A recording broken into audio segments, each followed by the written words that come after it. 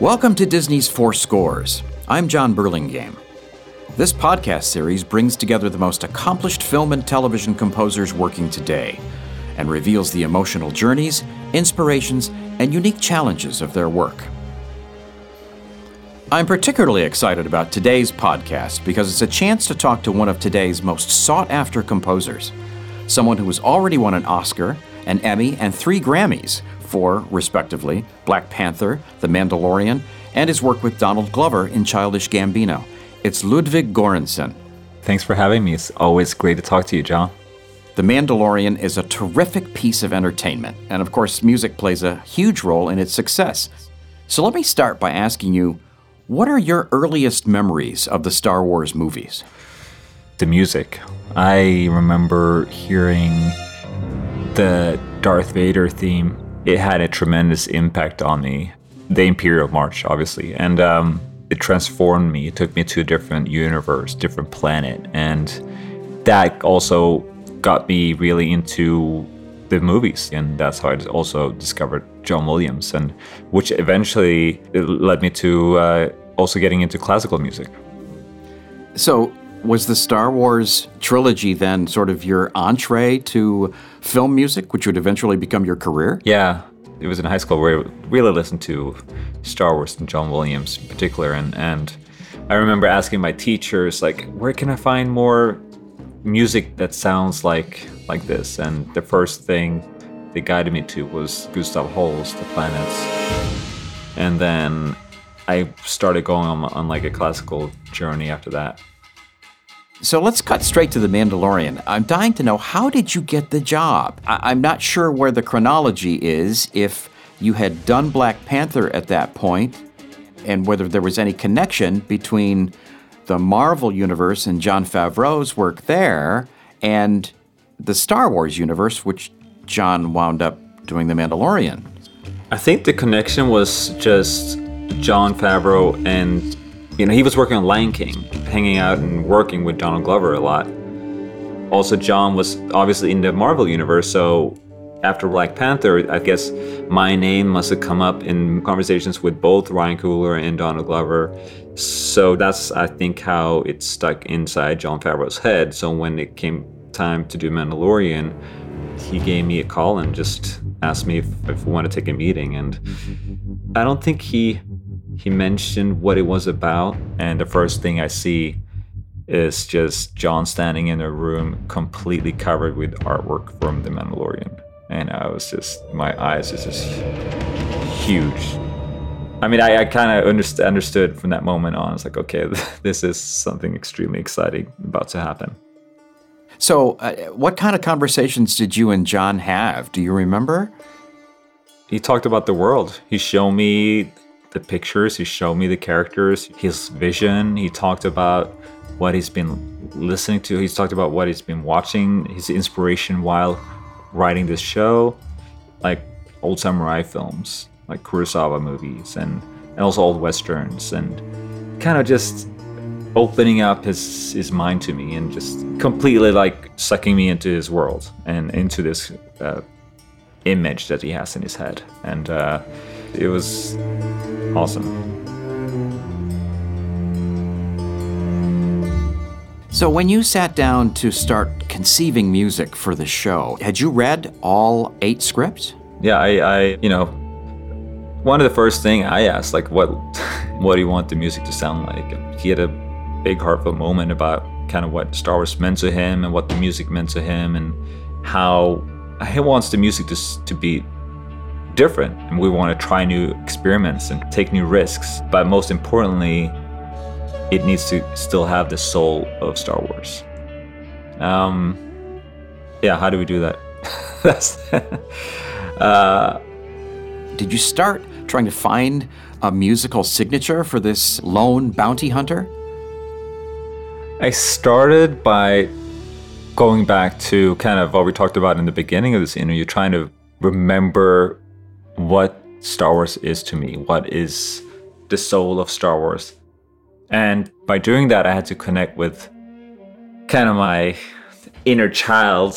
I don't want it to sound cheesy, but like remember the feeling I had the first time I heard Star Wars and the first time I saw all those visuals and try to connect with that memory. And one of the ways to do that was for me to make music the way I did it when I was a kid, which is basically just locking myself into the studio, away from the computer, and just be surrounding myself with instruments that I can play myself, because that's how I used to write music when I was about 9 and 10. I would just have a portable recorder, put myself in the basement and just play drums, guitar, and bass, and just feel like time was disappearing. I guess that's one of the reasons why I kind of gravitated to the recorders, because I guess everyone used to play them as a child. It just gave me more options in terms of something new to try, and I bought a set of 5 different recorders, and in the mail came like a huge package, which I guess was a bass recorder. I didn't even know that I ordered one of those, but I had never seen it and I never played it, but I gravitated towards that in the beginning, and just the sound that came out of that was just so special. I just couldn't stop playing it. And the first 2 days of recording, I was just completely shut off. I was sitting with those flutes for probably like 6-7 hours just playing. I can't play like a lot of technical melodies, but I remember just playing rhythmical ideas, like with intervals back and forth. Like, probably was driving my engineer nuts, but it was really fun. So why do you think the bass recorder was the right sound for The Mandalorian? In the beginning, I didn't know that it was for The Mandalorian. I was just kind of blown away by the timbre of the instrument and how fun it was to play and how cool and different it sounded. I mean, one of the first things I did was the intro for the theme song, which is just the bass recorder intro. My first thought was like, okay, this is cool and fun, but this is extremely simple. It feels very far off from Star Wars. I knew that I wanted to do something different, but I still wanted the music to be, how to say this, like harmonically complex and like intelligent in a way. And I was very hesitant in the beginning after I did that first recorder intro, that it was just not interesting enough and it wasn't like complex music. So it wasn't until I finished a whole song and I decided to make that recorder part and put that as an intro to the song that I was like, okay, well, now this section actually has a purpose to the whole composition, where I felt like it fitted in. Wow, that's fascinating. So you actually had pretty much written the whole theme then, incorporating the bass recorder, before we figured out that that would sort of be The Mandalorian's signature sound. Yeah, no, exactly. I basically had to make the whole like theme song. I didn't know there was a theme song first. That was the first song that I did out of like many others. The theme has almost kind of a march-like feel to part of it. Am I right about that? I think something that really resonated with me when I read the scripts was the primal feel of it and the primal feeling of The Mandalorian. He's not really showing a lot of emotions. He's a bounty hunter. He's out hunting, getting money, trying to get paid. That's why I was like, okay, let's make the beat kind of sound like a heartbeat, like a primal like heartbeat march. And then there's that great 2-note ba-boom.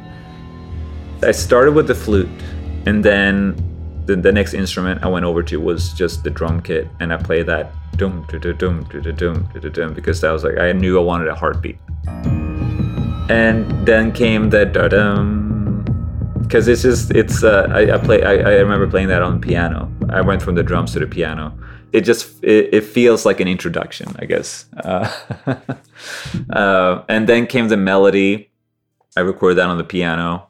So I made the verse basically, and then I wrote a little bridge that led into the chorus, which I guess the chorus is kind of like the homage to Star Wars, because I kind of wanted it to be like a fanfare sounding thing. Yeah, it's kind of triumphal. Yes, exactly. It's also like I wanted to incorporate a lot of emotional elements in this one song. I wanted this song to tell the story, basically. There's a lot of different emotions that you go through on this composition. Yeah, and that's one of the things that I think is most fascinating about the theme. And it ends with this sort of magical chimes kind of sound. Yeah, which is a Fender Rhodes, from the 70s. It's just such a fun instrument. And that's kind of, like John Williams always used the celeste and Yeah. to make that kind of magical feeling and feels a lot like nighttime or space or, every time I hear the celeste, I feel like I'm laying on my back on the lawn, looking up on the black sky with stars. So that's, I think, the Rhodes is kind of my answer to the sound of a celeste. It's so great because the theme in and of itself is its own kind of journey. Yeah, you're right about that. So he's a bounty hunter, and he's alone most of the time with this very mysterious past, and we never see his face until very late in the first season. And I'm wondering how much you felt your music had to help tell what was going on in his head, because we could never see. I know. I wrote most of these songs and most of the themes just by reading the scripts and talking to John before they started shooting it. If I would have started writing music to the picture, it would probably have sounded very different. I like writing to scripts because you write in a different kind of form. I tend to write more music that sounds like longer structures and longer ideas. You also start thinking in your head like, okay, well, I need to hold back a little bit. It's too busy. But I think for this show, it was kind of the opposite because he was wearing a helmet the whole time. So the music kind of had to do the opposite. I already had the themes and the music kind of written, and it was just about the production mostly. But every time I was writing to picture, I kind of always felt like, oh, I need to do more. It needs to be more active. I can fill it out with more instruments, with more orchestration, because it helped telling his emotions because you didn't see them. You never saw his face. So can you talk a little bit about the Mandalorian soundscape in general? Because I know that there's not just the theme here, there's an orchestra involved and I guess probably some electronics too. Can you talk about why that breadth of music making was right? I wrote about 5 or 6 songs that had a lot of different themes in them, and I played every instrument. After I did that, I hired 3 musicians, Brian Kilgore on percussion, Pedro on flute, and George Deering on guitar. And really, I think what's really exciting when you start writing to picture is to have your own unique library of sounds that you draw from. And also something we were doing a lot, especially with Brian Kilgore, was that we were like kind of experimenting, and like I was recording like cymbals that we dipped in water, and we recorded just different timbres and rhythms and different ways of playing them. And like there was a percussion instrument called the boom bap or the boo bap or something that you can hear it a lot in like the 2nd episode of season 1. It kind of like sounds like desert, like a Middle Eastern desert drum. And to me, describing the soundscape of Mandalorian is difficult because there's so many different instruments and different parts of the world that these instruments are from and different genres. So it becomes this huge melting pot of music styles that are all just kind of tied together by production and the orchestra. So when you say production, are we talking about taking the sounds and manipulating them or distorting them, or what do you mean by that? Okay, well, how do you take Middle Eastern drum and take that with European-style orchestra together with distorted guitar and a bass recorder from like the Baroque times and make that sound like one piece of music? The only way to do that, I think, is by the way you produce it, the way you're gluing them all together, but also a lot of synths and tech elements, like the tech that I use a lot. Yeah, let's talk about that. You also have electronics playing a role here too, right? Yeah, I have a lot of modern elements, and I guess that's also what I'm calling the production.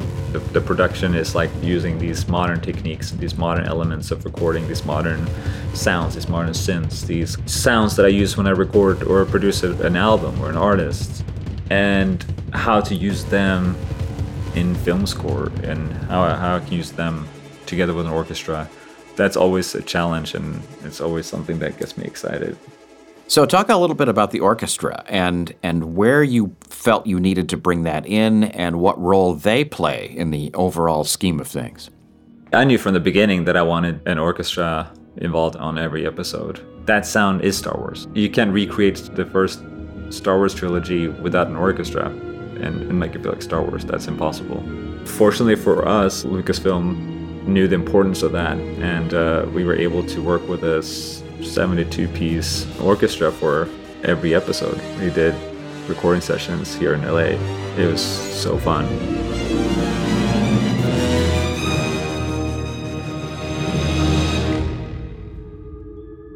The first season especially is a really orchestra-heavy season. And it's so great. I do want to ask you, how many instruments are you playing on most of these scores? I think on every episode I'm playing at least a couple of guitars, bass, drums, 3 different types of recorders. I also play like some soprano recorders that are pretty cool. A bunch of like different 70s synthesizers. I think there's more guitar in The Mandalorian than in any other Star Wars score to date. And I'm wondering, is that because in its essence, this is kind of a Western? Maybe. It's not on purposefully done like that. I think I like, if you don't know by now, I like different ways of coming up with ideas. The most boring thing for me is to just sit in front of the computer on a fake keyboard. I do it every day and 12 hours a day. It's so uninspiring. You're sitting there playing on this like plastic keyboard and seeing these notes appear on the screen in front of you, and you're not getting anything back. Like, you have a one-way conversation. It's like, it's not really a way to write music. When you start playing a real instrument and you're taking your mind and your vision off the computer screen, you connect with this instrument, with the wood, with your fingers touching the fretboard or the piano keys. It's more of a profound experience, and you can feel like you're connecting yourself. And I think it makes a difference in what we finally hear merged with the picture. I hope so.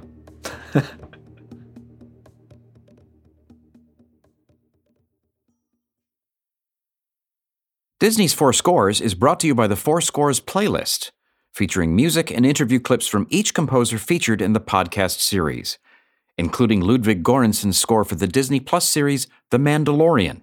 The Four Scores playlist is available on all major music streaming services. Experience the magic behind the music you love whenever you like.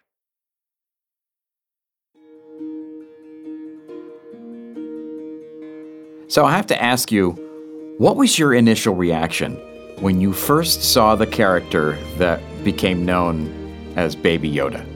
Oh my god, I was freaking out. I knew how big this was gonna be. And then John's genius idea of, I don't know how he did it, but like, it was a secret until it actually hit the screen. That kind of surprise is just something we don't really have anymore in today's world. Did you write a theme for him? Yeah. It was one of the things I did after I read the script, and I wrote his theme. I put it in the first episode when you see the baby, and it was completely wrong. Really? Yeah. So, what did you do instead? It was tough because I was really fond of the theme that I'd written for the baby, which also was kind of an homage to John Williams. I mean, not as good to my standards. I was, trying to talk John into like, well, maybe try to listen to it one more time, and like, but it's pretty adamant that it was not gonna work because he wanted the music to come from Mandalorian's perspective. And so I had to go back to the drawing board and start fresh, and it's such a incredibly important scene and special moment. So I think I came up with 10 different versions of a new baby theme there, and I think I played John all 10 different versions, and nothing was right. And then what I did in the end was to shut the TV off and didn't have the picture in front of me, and sat down with my guitar and just played different chords and the different arpeggios on the guitar, which kind of made it sound like old but modern. And I presented that. John was like, this is it. By that time, like when you worked so long on something, you can't even judge what you're doing anymore. But John heard about 10 to 11 different versions, and the last one was perfect. That ended up becoming the new baby theme that you hear in season 1. So that hints at what we will eventually hear in a full version later? I describe it the baby theme from Mando's perspective, before he had any emotional ties to the creature. We're experiencing this discovery of the baby through Mandalorian's perspective. He's not like, oh, look at this cute little baby. He's like, what the hell is this?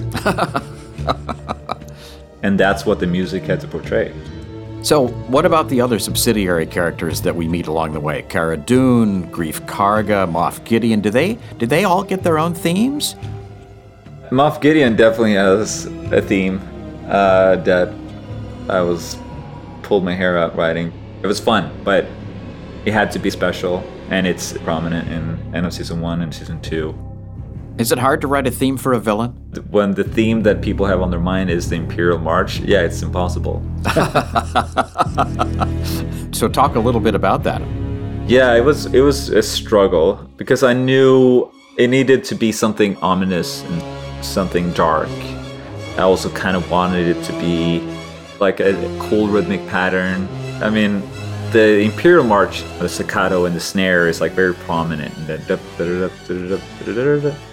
I started with like a hip hop, like a 808 snare sound. Oh. That is playing this rhythmic pattern. And one of the things that always gets me excited and gets me to think outside of the ordinary ways of me writing music is to do like different time signatures. So a lot of the time signature in Mandalorian, but also especially for Moff Gideon's theme, is 15/8. Wow, that's unusual, isn't it? Yeah, it's pretty. I mean, it's not used that much in film scoring. When you have an interesting time signature like that, it makes it more easy for me to like use a simple 2-note chromatic melody like da da da da da. If it's an interesting time signature, I would like, okay, well then I can let that slide.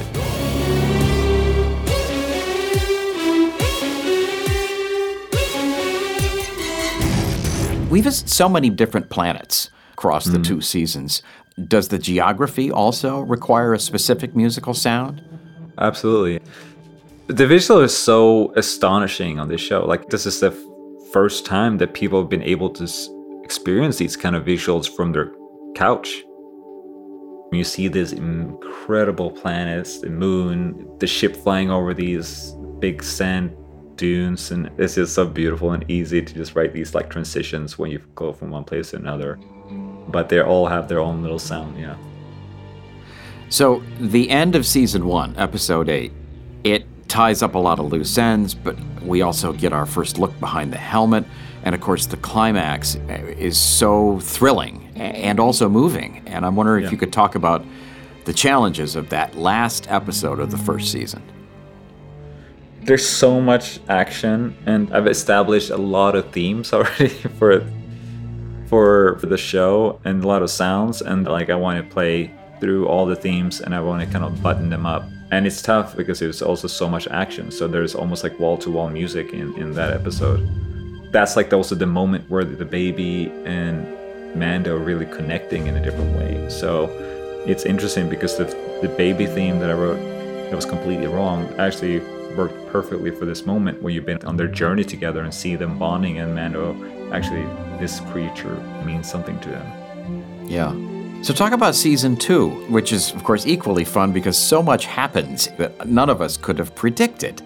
Did season 2 require any different approach? Yeah, I mean, it did. I mean, new themes, maybe new instruments, new sounds. First of all, I was not even sure that we were going to be able to record orchestra at all for season 2 because of the pandemic. It wasn't until like the very last minute that we were able to open up the scoring stage again and get the musicians out there. And we had to record it in a little different way this time.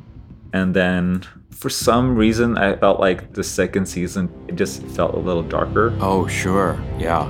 I think made me change the instrumentation around a little bit. And Maybe in season 1, we were a little bit more adventurous, while now in season 2, we're more serious and more darker. Did that require a different musical approach? I think it's also the times, and I was more writing everything by myself. We were not in the same room as the director, or I was not in the same room with the musicians. I think I used actually more synthesizers and more guitars because I was just kind of locked into the studio. So speaking of the filmmakers, did you interact with Favreau and other filmmakers on a weekly basis to sort of figure out what they were looking for each episode? How did the collaboration work? This was our first time I collaborated with Jon Favreau, and anytime we step into a new project with a new collaborator, the most important part is to really get to know each other. Fortunately, season 1 was before the pandemic, so we were able to spend a lot of time together in the same room. And for every episode of Mandalorian, I drove down with my team to the editorial suite. Jon Favreau and Dave Filoni, they were in every meeting. And just before watching the episode, we just talked about what it was about and what they're trying to say and what they're trying to do. And then we watched it together and spotted it. All the playbacks we had when they listened to my music, it was me going there and presenting the music to them and really get to know each other. And it was extremely important because when that came about, season 2, we already had this great rapport of working together. So I could tell just by looking on Jon Favreau's face if he likes something or doesn't. Oh, that's great. So when we get to the last episode of season 2, someone very special arrives. Yeah. And there we hear you quote John Williams. I think maybe for the first time, I'm not sure. Was that the first time you quoted a Williams theme? It was the second time. Second? What's the first? The first time is in episode 5 when they talk about Yoda for a little bit. Did you quote the Yoda theme? Yeah. Oh, I gotta go back and see that. It's when they're sitting talking about Grogu's past. Grogu and Rosario Dawson. She's playing... Ahsoka? Yes. Ahsoka and Grogu are sitting around the campfire and they're talking about his past. Oh, that's so cool. So then in episode 8, you use the Force theme, right? Yes. Yeah. Was there any question about that? What was the thinking behind quoting John Williams? No, there was no question about it. John and I and Dave, we talked about it in other episodes. You know, when's the right time to do this? And I think this was the one moment in the last episode of season 2 where we all agreed that this is the right moment to do this. You know, you want grown men to sit at home and cry or raise up from the couch screaming. And the way to get that reaction is to really pull the heartstrings at the right time. Well, you certainly did. I mean, we were screaming on the couch at home when Luke Skywalker showed up. Another great secret that was kept until the last minute. Just extraordinary how that works. I know. I don't know how John does it, but I do know that when I worked on it, it was like blacked out for like the longest time. You couldn't even see what was going on. I love the fact that season 2 ends with your theme played by strings in a kind of classically styled version. Talk a little bit about that choice. It's such a crazy big emotional roller coaster that you go through at home watching that episode. And I just wanted the end titles for that episode to give them a place to breathe. And I think changing up the main theme for that and just giving it this beautiful classical reiteration was the right thing to do. As time has gone on since you started scoring films, I'm thinking all the way back to Fruitvale Station forward, have you become more confident in your musical ideas, or was that confidence always present? I mean, I think it was always present, but I think I know how to use it more now. The more experience I get and the more I know myself, the more I know how to use it. I guess you can call it the Force. But you know what I mean. It's like 15 years ago, or 10 years ago, I loved what I was doing and I was so excited to be doing it. But nowadays, if I'm working and if I'm writing something and I'm not having fun, then I know I'm doing something wrong. Yeah. Well, one of the things I want our listeners to know is the degree of commitment that you make to your projects. And I think there's no better example of that than Black Panther.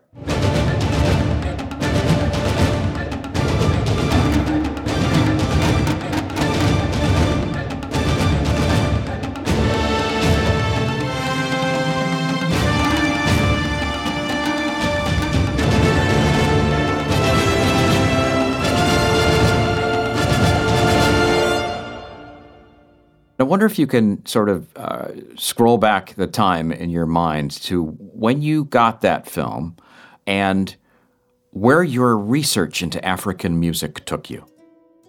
I remember when Ryan Coogler signed on to do that movie. It was extremely exciting. You guys had already done a couple of films, right? We'd already done Fruitvale Station and Creed and a bunch of student films, but this is on a completely different level. I was one of the first people to read the script that Ryan wrote, and immediately after I read it, I understood that in order for me to make this work justice, I need to learn more, I need to research, I need to study music, especially African music. And the only way to do that was to go in person to Africa. I went first to Senegal. I've been there before, 15 years ago. I studied music in Gambia for a month. So I knew how important it was to be there in person and to live there and to fully connect.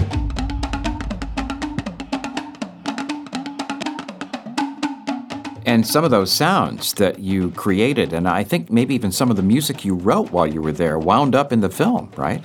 Yeah. Through a mutual friend, I got in contact with an incredible musician named Baba Mal, and he invited me and my wife Serena to go on tour with him. She's also a musician, so we traveled around these really rural, incredible, beautiful villages in Senegal for about 2 weeks, and just saw him play these amazing shows in the middle of the night. The set started about 4 a.m. every night. I got to know his band, and as soon as we came back to Senegal, I rented Baba Mal's studio and started recording some of his musicians in the studio. The talking drummer I work with, his style of playing and this way his drum sounds is only because it's been passed on from generation to generation. It's a bloodline. His family is a bloodline of musicians that through hundreds and hundreds of years. And that goes for most of the musicians that played on that score.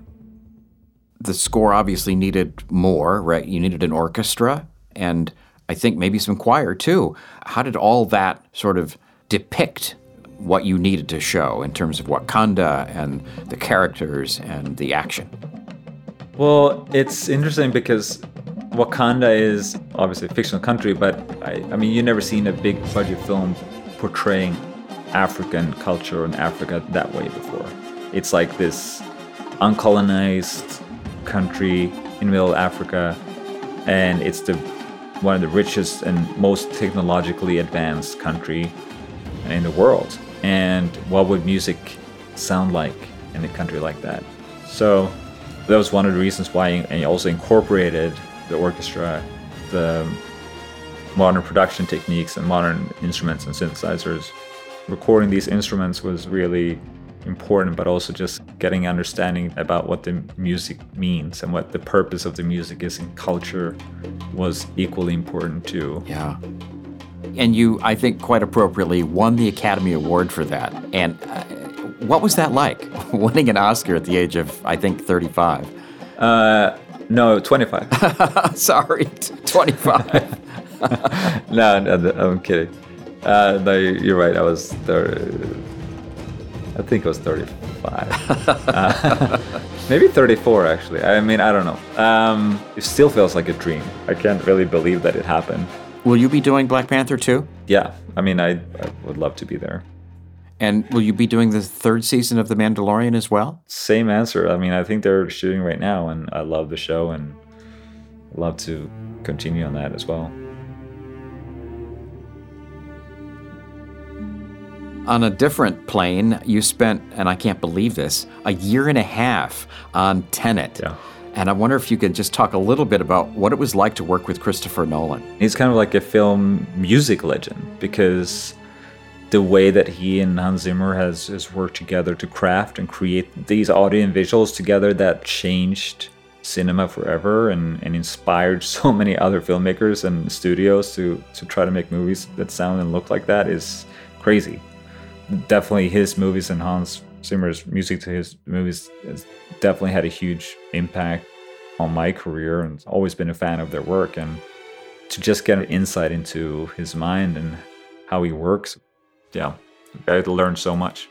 Is it possible to say what you needed to do on Tenet and how complicated it got? It was easy and complicated at the same time. The easy part is the collaborationship. Like Christopher Nolan really knows what he likes and what he doesn't like. And he is also really good at communicating and pushing boundaries and coming up with ideas, like a whole other vocabulary in terms of like mixing music into a movie, in terms of how you use the subs and how you use the side speakers. It's like an open book of knowledge. But after reading the script and immediately understanding how inversion plays such a big part in the storyline and also visually how you see inversion portrayed, I knew that musically that was a big way for me to experiment. And there's so many different ways you can invert music. And that's what the big challenge for me was, how to invert music and make it listenable and enjoyable, but also fitting for the movie. And also at times, the inverted music that I wrote, also I wanted to be able to play same reverse and forwards. If you take a scene and put it on your computer and reverse it, I want the music to sound the same way. I put the bar pretty high in terms of like what I wanted to achieve and how I wanted it to sound like, and Chris pushed me and I pushed him, and it really felt like just a lot of fun times. I guess we should say for people who maybe haven't seen Tenet that it's a complicated spy thriller that involves moving backwards and forwards in time. And that's, I think, what you're alluding to when you talk about inversion, right? Exactly, yeah. You're sometimes you go backwards and forwards in time at the same time. So depending on what character you're with, the music is mimicking that as well. So you hear these two different backwards and forwards layers on top of each other, and that needs to complement each other. It's kind of an intellectual exercise as well as a kind of emotional one. How it felt intellectual was just that I had to learn and I had to do research, and I had to read books, and I had to go back to read music theory again. But it was always very important to me that the music that came out was nothing sounding like intellectual music at all. Like I wanted it to kind of always have an emotional gravitas to it. And it's propulsive as hell. It really propels you through that movie. Yeah. The way that Chris works with time and how he manages to explain to me and how the music ties together different scenes and how we can propel it with the score and how we can build up climaxes was it's such an interesting journey and big lesson for me. Did that also have to be recorded during the pandemic period? I recorded most of it before the pandemic, but then about 30% of the score was recorded in the middle of the pandemic. So when you needed the orchestra for Tenet, and it was in the pandemic period, how did you do it? That was one of the big challenges, because Chris and I knew that we were not going to be able to go back to the scoring stage. This was in March, so everything was closed down. And I came up with the idea of recording each one of the musicians in their own house and give them recording equipment, let them borrow their recording equipment if they need it. And so my team drove around LA, letting out recording equipment, setting up microphones in people's houses. And we recorded, I think, about a 60-piece orchestra this way. My engineer putting all the 50 tracks together and trying to make it sound like they're in the room together.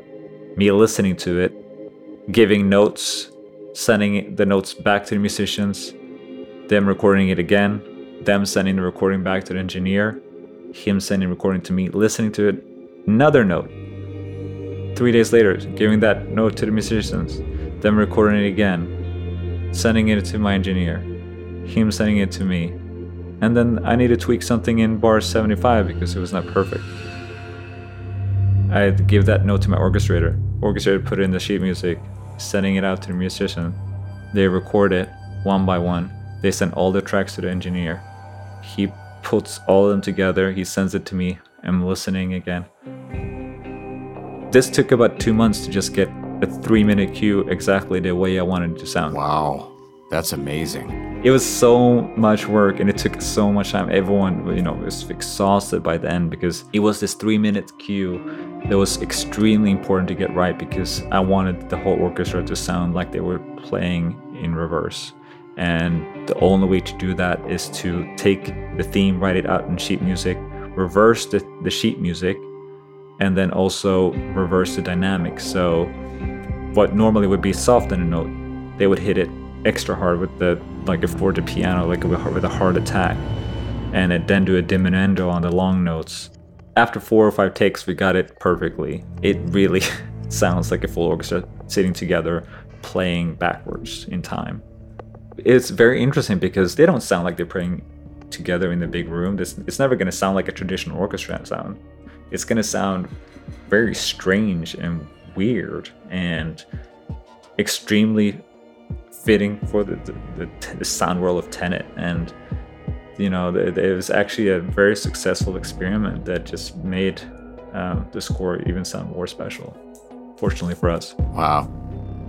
What are you working on now? I'm going to work on my own music for a little bit, just to write music for myself and not just get my ideas out there. I think it'll feel very therapeutic.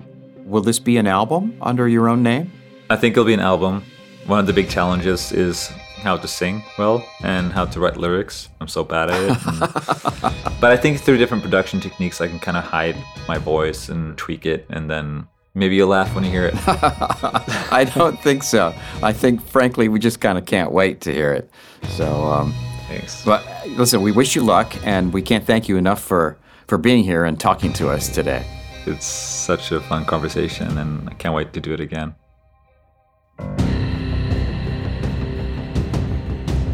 Thank you for listening to Four Scores. Please subscribe and make sure to share this episode with your music-loving friends. It would also be great if you could rate it, because that really helps others find the series.